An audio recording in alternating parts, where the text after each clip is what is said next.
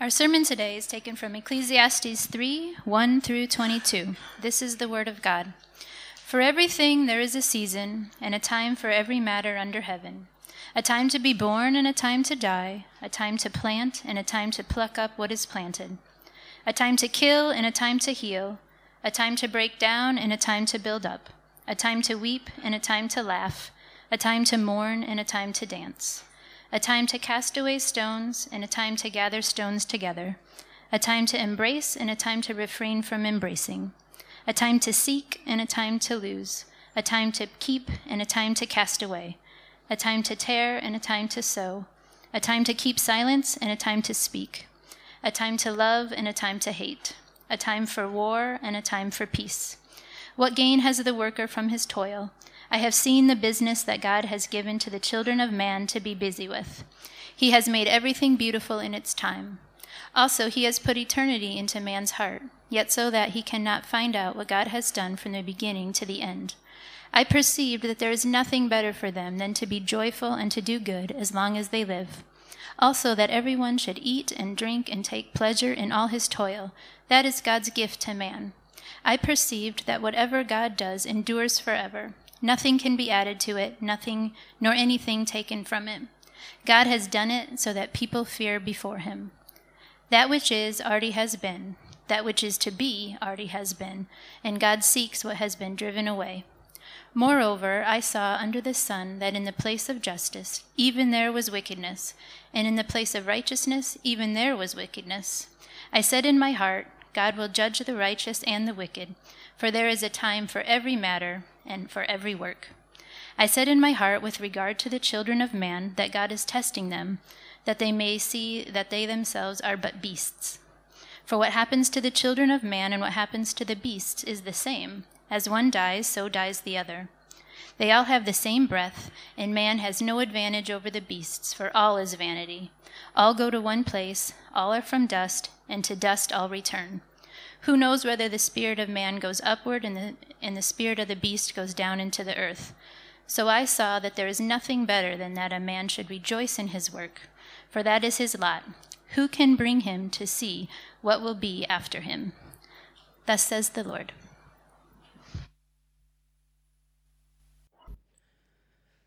Thank you, Kelly. All right, friends, we're going to continue in our series of the book of Ecclesiastes, and today we're going to cover all of chapter 3 because I find it to be one of thought flow.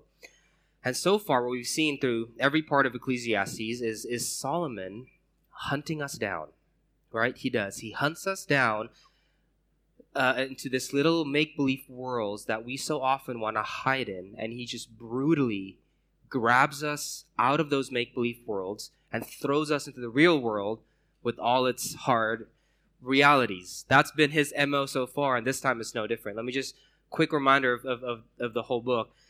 First section of the book, which is our first sermon, is Solomon tells us, stop believing in the lie that at the end of your life, you're going to have this one big pile of gain waiting for you, okay? To live like that is a lie. Everything that you own will eventually cycle away. Just give it enough years. It'll cycle away. Accept that. When you accept that, you'll finally be able to stop living for that illusionary pile of gain at the end of the road, and you'll start going to be able to live for God. Second section of the book, our second sermon, Solomon tells us, stop believing in the lie that there exists this container on earth that's airtight enough that's going to be able to contain happiness long term. It just doesn't exist. No version of yourself, no version of your life is going to be able to be that container that can always keep you happy and never keep you sad. Okay, life under the sun, mostly, for the most part, is going to be enduring suffering. Because, why? This earth is not your home. It's not your home. So instead of trying to make your primary goal in life to avoid suffering, rather than avoiding suffering, anticipate it. Okay, and obediently obey God in the midst of it until you reach your true home. Now, the third section of the book, which is our third sermon today, here's the hard truth. Solomon tells us, you're actually not as in control of your life as you think you are. You're not. You try really hard to be, but you never have been, and you never will. God is, whether you like it or not. Accept that fact. If you accept the reality of that hard truth, You're going to stop narrating your own life, and finally you're going to be able to let God be king over it. Accept that truth. You'll grow to become wise and an obedient child of God who can skillfully navigate through this ever-changing, complex life. 3 things I want to point out our sermon today. Point 1, a wise man lets God narrate. Point 2, because they trust in his righteousness. And point 3, because they realize that they are loved. Thank you. I feel very loved right now. This water. Point 1, a wise man lets God narrate because they trust in his righteousness and realize that they're loved. All right, let's go. Point 1, a wise man lets God narrate. Verse 1 starts with Solomon setting the stage for the rest of the chapter, okay? For everything, there is a season and a time for every matter. For everything, there's a season and a time for every matter. That sounds obvious, right? But then he explains it in verses 2 to 8. Solomon starts mentioning a bunch of different seasons of our lives in poetic form, right? A time to be born, a time to die, a time to plant, a time to pluck up what's been planted, a time to kill and heal, break down, build up, weep, laugh, etc., etc. A few things to note about the poem. 1, it's absolutely random. It's random. You look at the poem, there's only one moment of order. And that's the beginning of the poem, verse 2. Right? Solomon starts the poem by saying there's a time to be born and die. He starts off the poem of our lives by the 2 bookends of our lives, to be born and to die, okay? But that's about all the order we find here. After that, it's just a mess. There's no discernible pattern. Plant, pluck, kill, heal, break down, build up, weep, laugh, keep, cast away, tear, sow. No pattern, no discernible order. But that's the point. That's the point he's trying to make, that your life story is a lot more chaotic and less manageable than you think it is. Second thing about the poem is that your life story is mainly relational by nature. It's relational. What do I mean? Look at the majority of things on the list. They assume relationships, a time to mourn and a time to dance. It assumes that someone's causing you to mourn, or it assumes that you're dancing with somebody. It assumes a relationship. There's time to embrace and a time to refrain from embracing. Assumes that there's people to embrace or not embrace. There's a time to keep silence and there's a time to speak. That assumes there's somebody you're speaking to. Love, hate, assumes relationships. War, peace, assumes relationships. All these assume relationships or communities in which these activities are taking place. Most of them, okay? What's the point? The point, Solomon from the get-go is trying to explain to us and convince us we're not as in control of the story of our lives as we think we are. It's random and it's out of control because it's relational by nature. Let me explain how those two connect. Think about your life. Think about the story of your life, the chapters in it, the moments, the seasons in your life, the big markers, okay? It's usually broken down by your relationships at a given period of time. Don't get me wrong, when I think about my timeline, or when we think about our timeline, the things that move our life forward, the things that propel it forward, we also think about non-relational events, such as the day I moved for college. That's a non-relational event that moved my life story forward, right? Or the day I graduated from college, or the day I moved to a different city, or got a new job. Those are non-relational events that, yes, did move my life forward. And I'll definitely circle those events with a pencil as things that move my life forward. But the momentous events that I'll circle, not just with a pencil, but with a red, thick highlighter, as life-changing, season-ending, chapter-beginning, new page-turning, propelling forward kind of events, mostly have to do with relationships. For example, one of those days that I'm going to circle red highlight marker is the day I became a husband. You see, that's relational by nature. That's the really big event that really ended a season and began a new one. Another day that I'm going to really circle in bright red is the day I became a father. You see, there's a relationship there with a new human being. Another day I'm going to circle red is the day I became a father of 2. Fast forward your life a little bit. I'm going to circle the day I become a grandparent. I'm going to circle the day I lose my parents.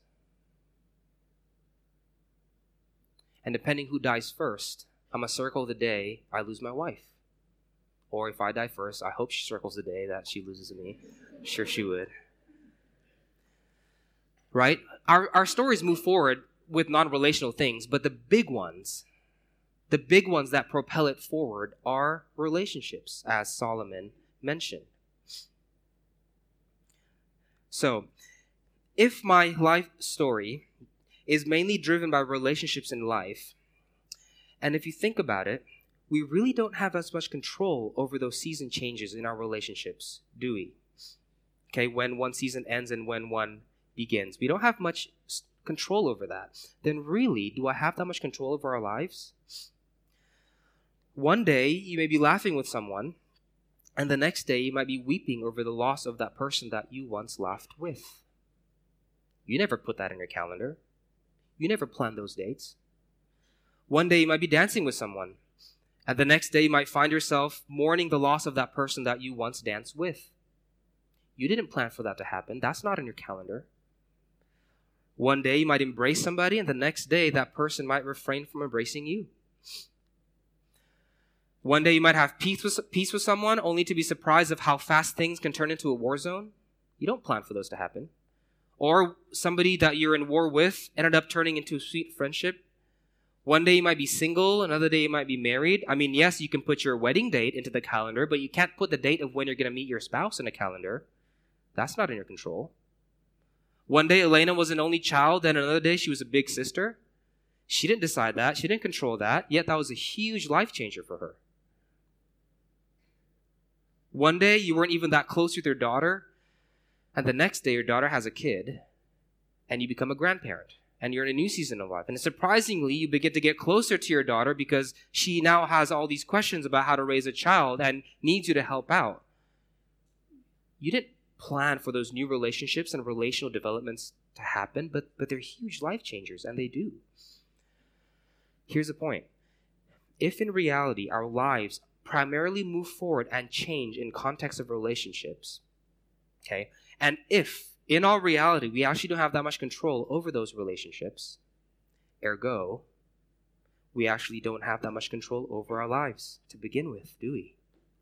When one chapter ends and when another begins. The foolish man refuses to believe this. They refuse it. They think they're in control. The wise man sees it. Sees what? That it's actually not their fingers that are turning the pages of their lives. It's not their fingers. That's the wisdom nugget here. For the most part, someone else is calling the shots when it comes to your life moving forward in context of relationship. But that's the thing, right? We try. We try for it to be our fingers that turn the pages, and it doesn't work. That's why a lot of people end up living in the future or stuck in the past. Because they're either trying to rush certain chapters of their lives or hold on to tell you that the ones that's already ended. The young professional who always seems to be living in the future, right, says, I'll be happy when this happens, right? They want to rush God's finger to turn the pages quicker. I'll be happy when I'm out of this 9-to-5 cubicle and begin my own business. Then after the business starts, I'll be happy when I have less work and have a partner and a staff. And then when you have partner and staff, I'll be happy when we finally break even. And then when you break even, I'll be happy when I have a bigger profit margin. And then when you have a bigger profit margin, I'll be happy when I finally sell off the company. I'll be happy when I retire. Always living in the future. Their life mantra is, I'll be happy when. But the other side is true. There are a lot of people that are also stuck in the past. Okay? If things were just as good as they were in the old days, right? The good old days, then I'll be happy again. You see this in a lot of people who refuse to grow old. They say, back when my step and skin both had some spring to it. That's when I'm happy, right? My golden days, back then, if I could just go back there. And see, even now, as I'm saying that, I'm careful to not be making eye contact with some of you, because some of you are going to be thinking that I'm talking about you. But why is that? Why do I have that fear? Why is it so wrong to acknowledge that you're old? That's the whole point of the poem. It's okay to grow old. See, we live in a culture that idolizes youth. We see that in our media, even in our churches. If we look at the way our churches do liturgy and worship, I wonder if there's an idolizing of youth there. We refuse to do old hymns, and we refuse to have high liturgical order because it feels old and outdated, despite of the robust theology and good those things can offer. We hardly know what godliness in an old age looks like because everyone's refusing to grow old. Stop fighting it, older Christians. Let God turn the pages. Let him dictate the season of your life. Lead the way and show the world what growing old godly looks like, that we may follow suit. See, the wise man knows how to plan for the future without idolizing it and appreciates the past without worshiping it. It's pointless. It's pointless to try and toil against God's decision of how fast or slow we move forward in our stories, the wise man says in verse 9. Because, verse 11, God has made everything beautiful in its time. But we really try. We still really try, don't we? We long for it. We long to know the bigger picture, and we long to be the one in control of our stories. God said in the middle of verse 11, Solomon said in the middle of verse 11, that God has put eternity into man's heart. We want to know the whole story. We want to have God's vantage point of eternity and be the one who decides the pace and the changes of our lives. But yet, verse 11 is true. We can't find out what God has done from beginning to end. So stop trying to run it yourselves. You don't have God's vantage point. Stop trying to narrate your own stories and simply obey him in the seasons that he's placed you in. In some senses, I think a lot of our sins can be traced back to this. Refusing to live in the season changes that God has ordained for you. For example, why do we bribe and extort and cheat in business? We refuse to accept the fact that God may want us to enter into a season of financial difficulty. Is that a possibility? Absolutely. Okay, perhaps God at one point allowed you to experience a season of wealth. Great. But then for unknown forces within fluctuating global market change, all of a sudden your business isn't doing so hot. And you've gone through all the legal routes and you've tried everything and you've tried to minimize costs and you've done everything you can think of. You've talked to everybody you can think about and there is no legal route that it can answer your tough season. Okay? So what do? You cheat, you extort, and you bribe. Because the only way to get out of the season of financial difficulty that God seems to be bringing me in is by disobeying him. We do it, why? Because we refuse God's hand that has decided to bring about the season of financial difficulty. I'm not saying just roll over and accept it. No, do everything you can. But if you have to break God's laws in order to remain in that season of financial abundance, then you're refusing to let God lead. And you're trying to narrate your own story. If the only option to get out of that season is to break God's commands, then perhaps you're not supposed to get out of it. If the only way to get out of that season is by breaking God's commands, then consider the fact that God doesn't want you to get out of it. Perhaps a season of financial difficulty will do your soul good. Another example, someone can't wait to enter into a season of marriage. So much so that the second they date someone, they fast forward God's timing. They talk to that person, they spend time with that person, and they touch that person in ways that only people in a season of marriage should. See, God hasn't placed you in that season yet. But you're not about to submit to God's timing. You're your own narrator. So instead of trusting and obeying God in the season of life that he's put you in, you infringe upon his rights. You give yourself the privileges that only people in the season of marriage have, although you're not in that season yet. By doing so, you're telling God, I'll decide the seasons of my life, not you. The married man who still dates around, ends up being unfaithful to his wife, is simply refusing to live in the season of marriage that God has placed him in. The dad of 3 or 4 kids who still want to be able to spend as much time advancing his career as he did when he was single, ends up neglecting his family for career advancement. Why? Because he simply refuses to live in the season that God has placed him in. A lot of our sins can be traced back to simply refusing to live in the season God has placed you in. The wise man stops infringing upon God's right and realizes that life, here it is, life is less about trying to write your own stories and more about responding obediently to the one who has written the chapters and is turning the pages. Life is less about trying to write your own stories, and it's more about responding obediently to the one who has written the chapters and is turning the pages. Verse 14, I perceive that whatever God does endures forever. Nothing can be added to it, nor anything taken from it. God has done it so that people fear before.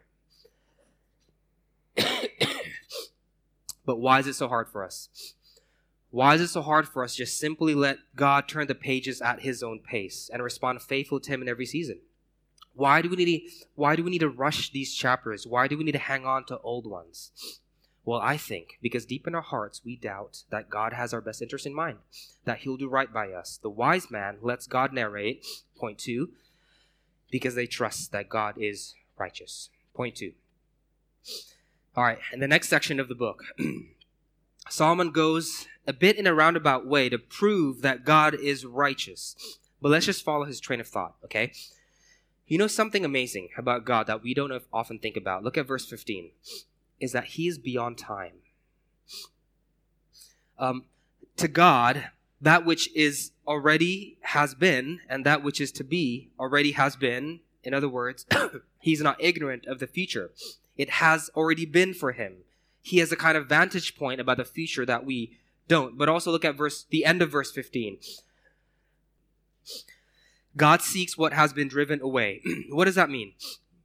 Okay, you see, there's some things in life that time has driven away, right? Names of characters in books that you've read that you knew so intimately before, you find, give it enough time, it gets driven away from your memory and it slowly fades.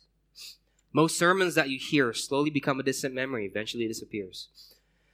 The people you once knew so closely, now, as Hosier puts it, just become somebody that you used to know. So many things are driven away by time. But God is able to seek them back. He's able to seek that which has been driven away. God is beyond time. He controls the future and the past. Now, how does Solomon prove God's righteousness through revealing his existence that is beyond time? Well, because he's about to explain how God uses all that power over time and what he uses all that ability to do. Okay, verse 16 and 17. God makes sure, with his ability to control time, that he makes sure that justice is served. Verse 16 to 17. Moreover, I saw under the sun that in the place of justice, even there was wickedness, and in the place of righteousness, even there was wickedness.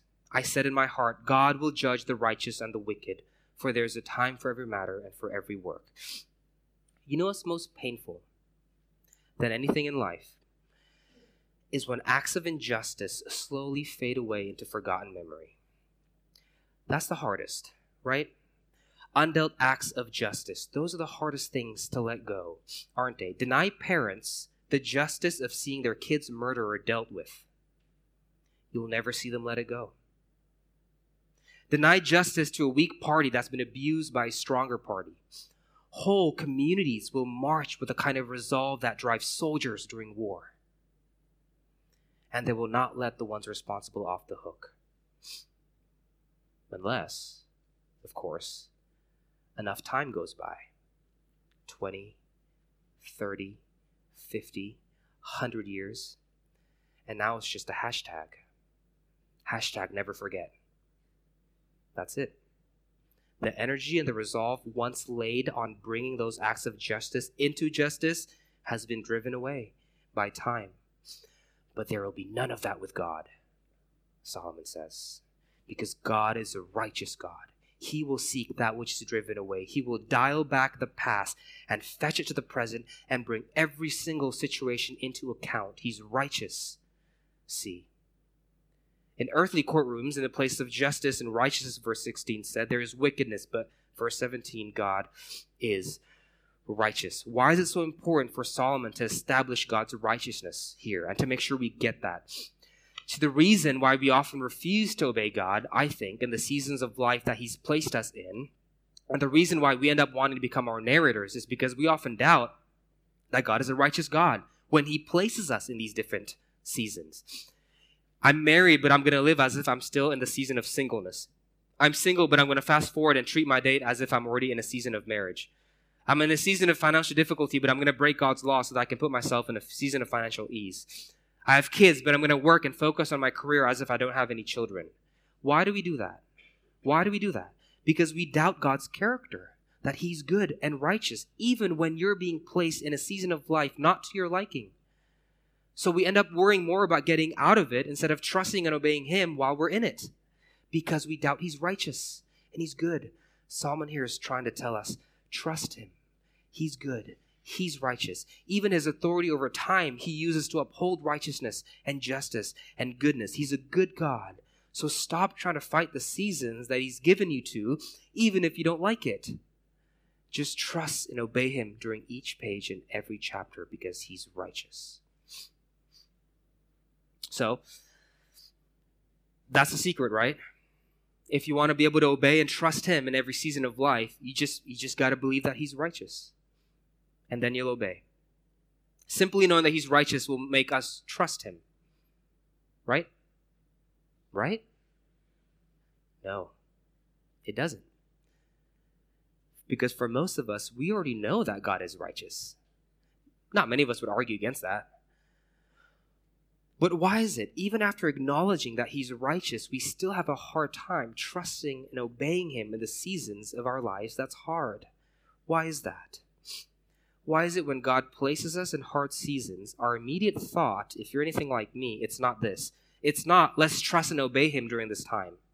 Because surely a righteous God has my best interest in mind. That's not our thought, usually, right? When God places us in a season that's hard, what's our first immediate thought? Oh no, the righteous God must be punishing me. The righteous God must not be happy with me, right?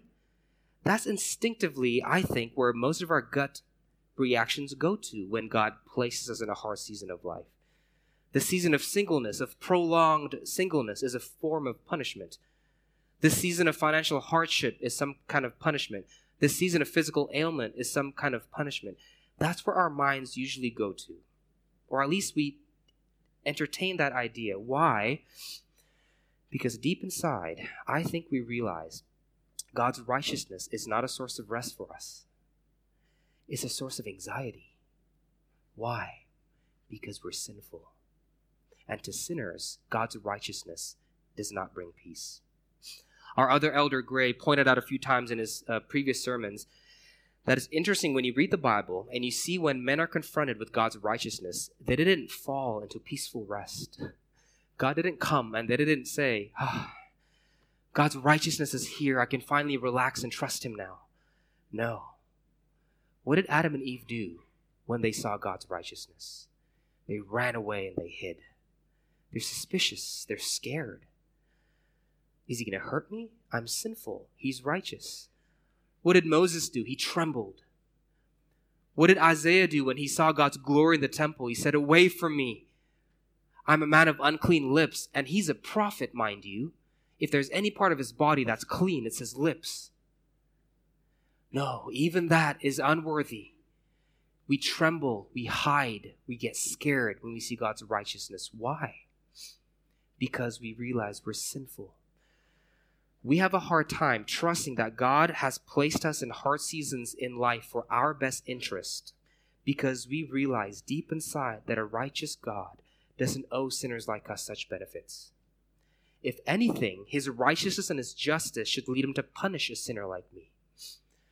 So how can I trust him? How can I trust him that the season of hardship he's placed me in is not an expression of his wrath, but rather of his love? Well, that's what we need to realize.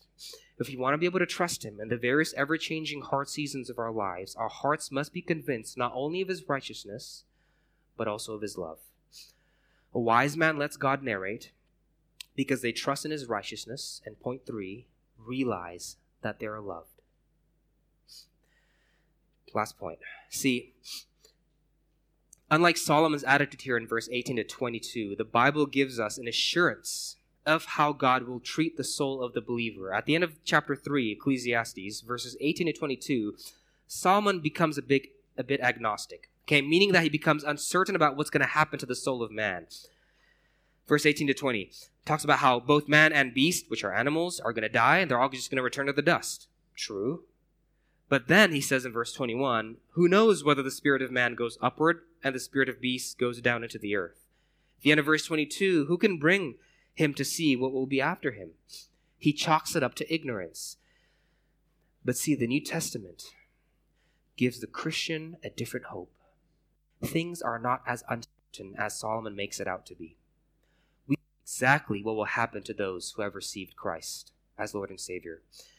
The New Testament says, I put 2 verses up there, 2 Corinthians 4:14, this is your fate, knowing that he who raised the Lord Jesus Christ will raise us also with Jesus and bring us with you into his presence.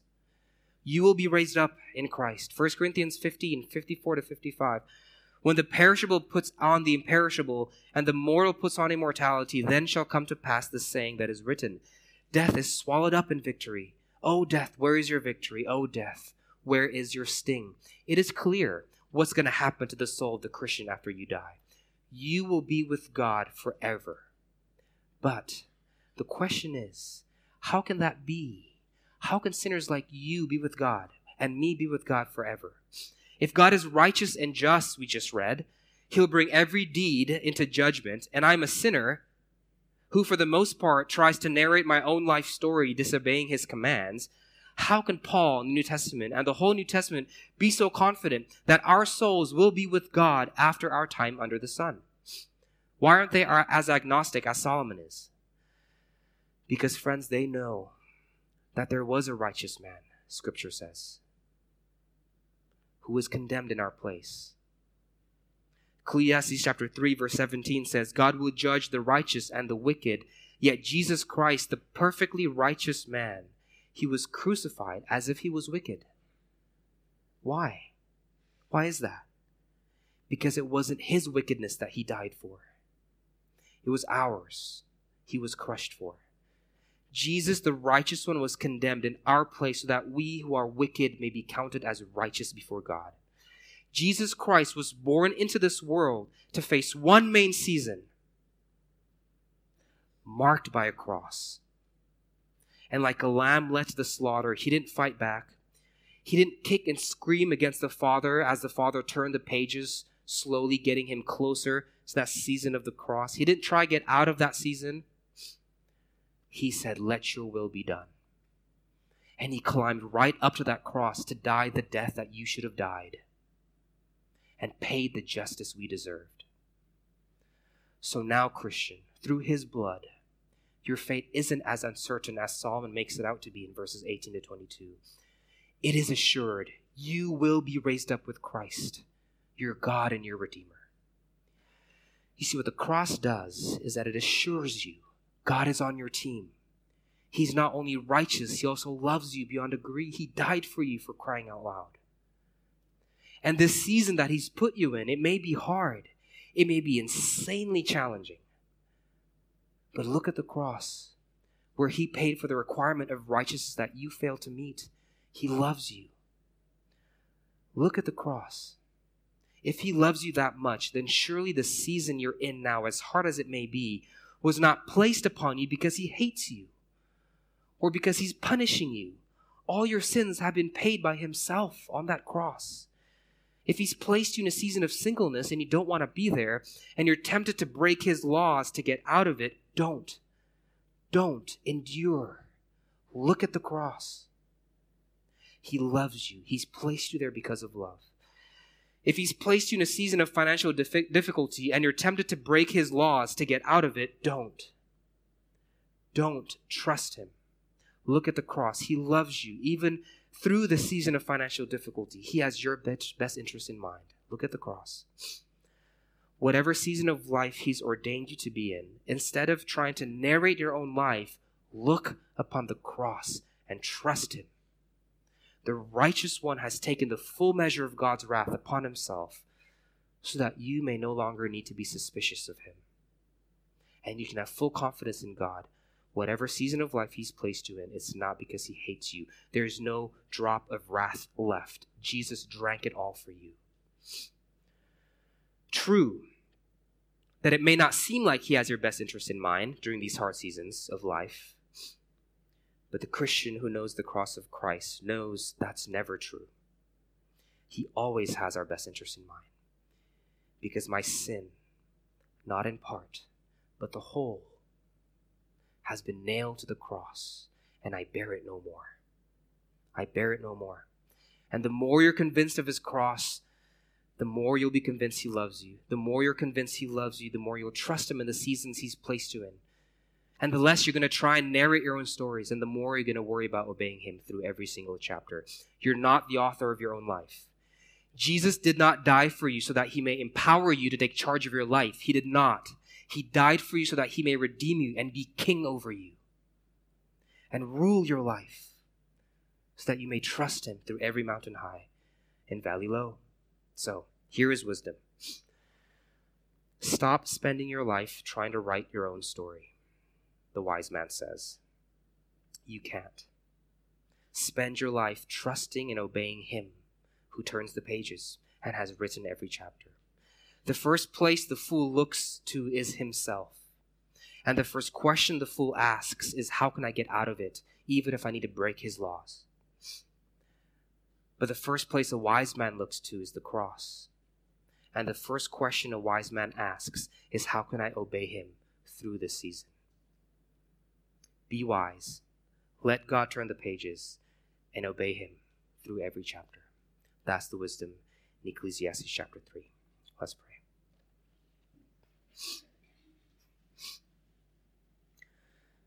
Father, forgive us that for the most part, we want to be God over our lives. We want to decide what season to be in. We want to live in the seasons that we're not yet in. We want to dial back seasons that's already been gone. And we don't trust you. We don't trust your righteousness, and we don't trust your love for us. We're suspicious of you.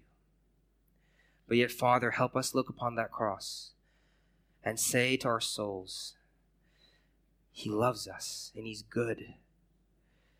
And though this season may be hard, I need not worry to get out of it if the only way to get out of it is by breaking his commandments.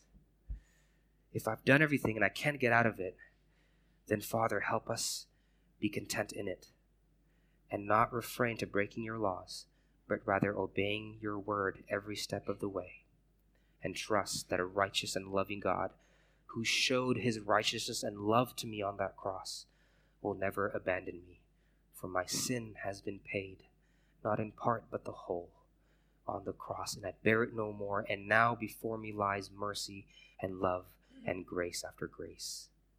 Let us trust that as we walk through this complicated, life-changing seasons, and trust you, our God, our Redeemer, our narrator. In Jesus' name we pray. Amen.